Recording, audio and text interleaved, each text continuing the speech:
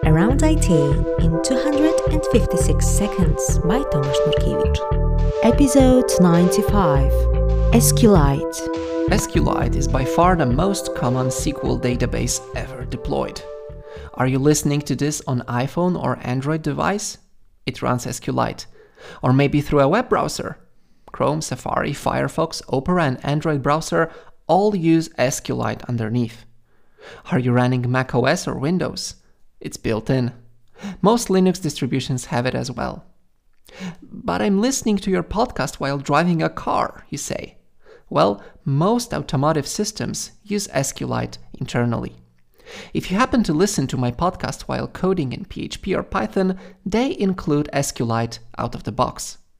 Oh, and it's the default choice for Ruby on Rails as well. I'm pretty sure SQLite is used somewhere on the International Space Station, and it maybe even landed on other planets. So, what makes this unsung hero so popular to run at least 1 trillion databases worldwide? First of all, SQLite is an embedded database. In contrast to databases like PostgreSQL or Oracle, it doesn't run as a separate server or process. Instead, you include SQLite inside your application as if it was just another library. It doesn't require any configuration.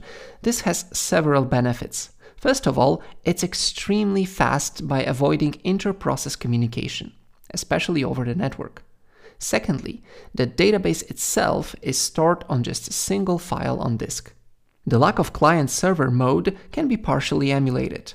Multiple processes can read from the same database file concurrently. Concurrent writes are also possible with some extra configuration effort. So if you are writing any type of software that needs local storage, SQLite is a good choice.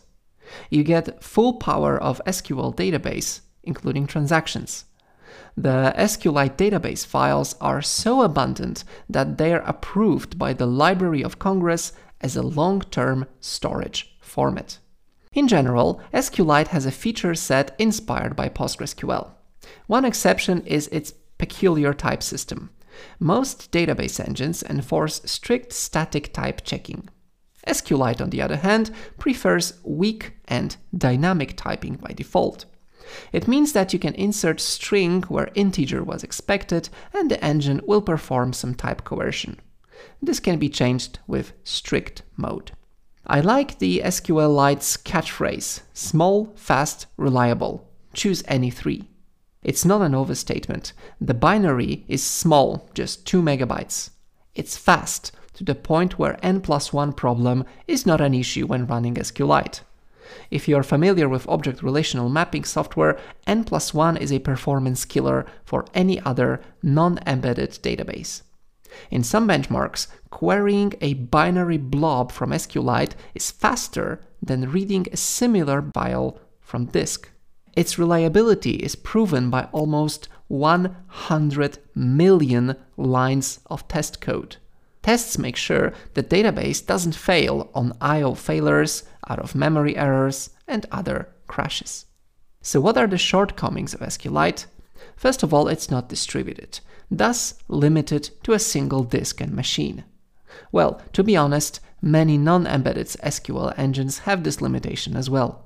Secondly, there is no explicit permission model. SQLite relies on file system permissions.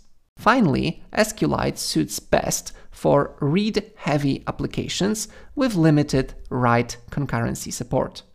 But considering its use cases, these are not that important. That's it. Thanks for listening. Bye.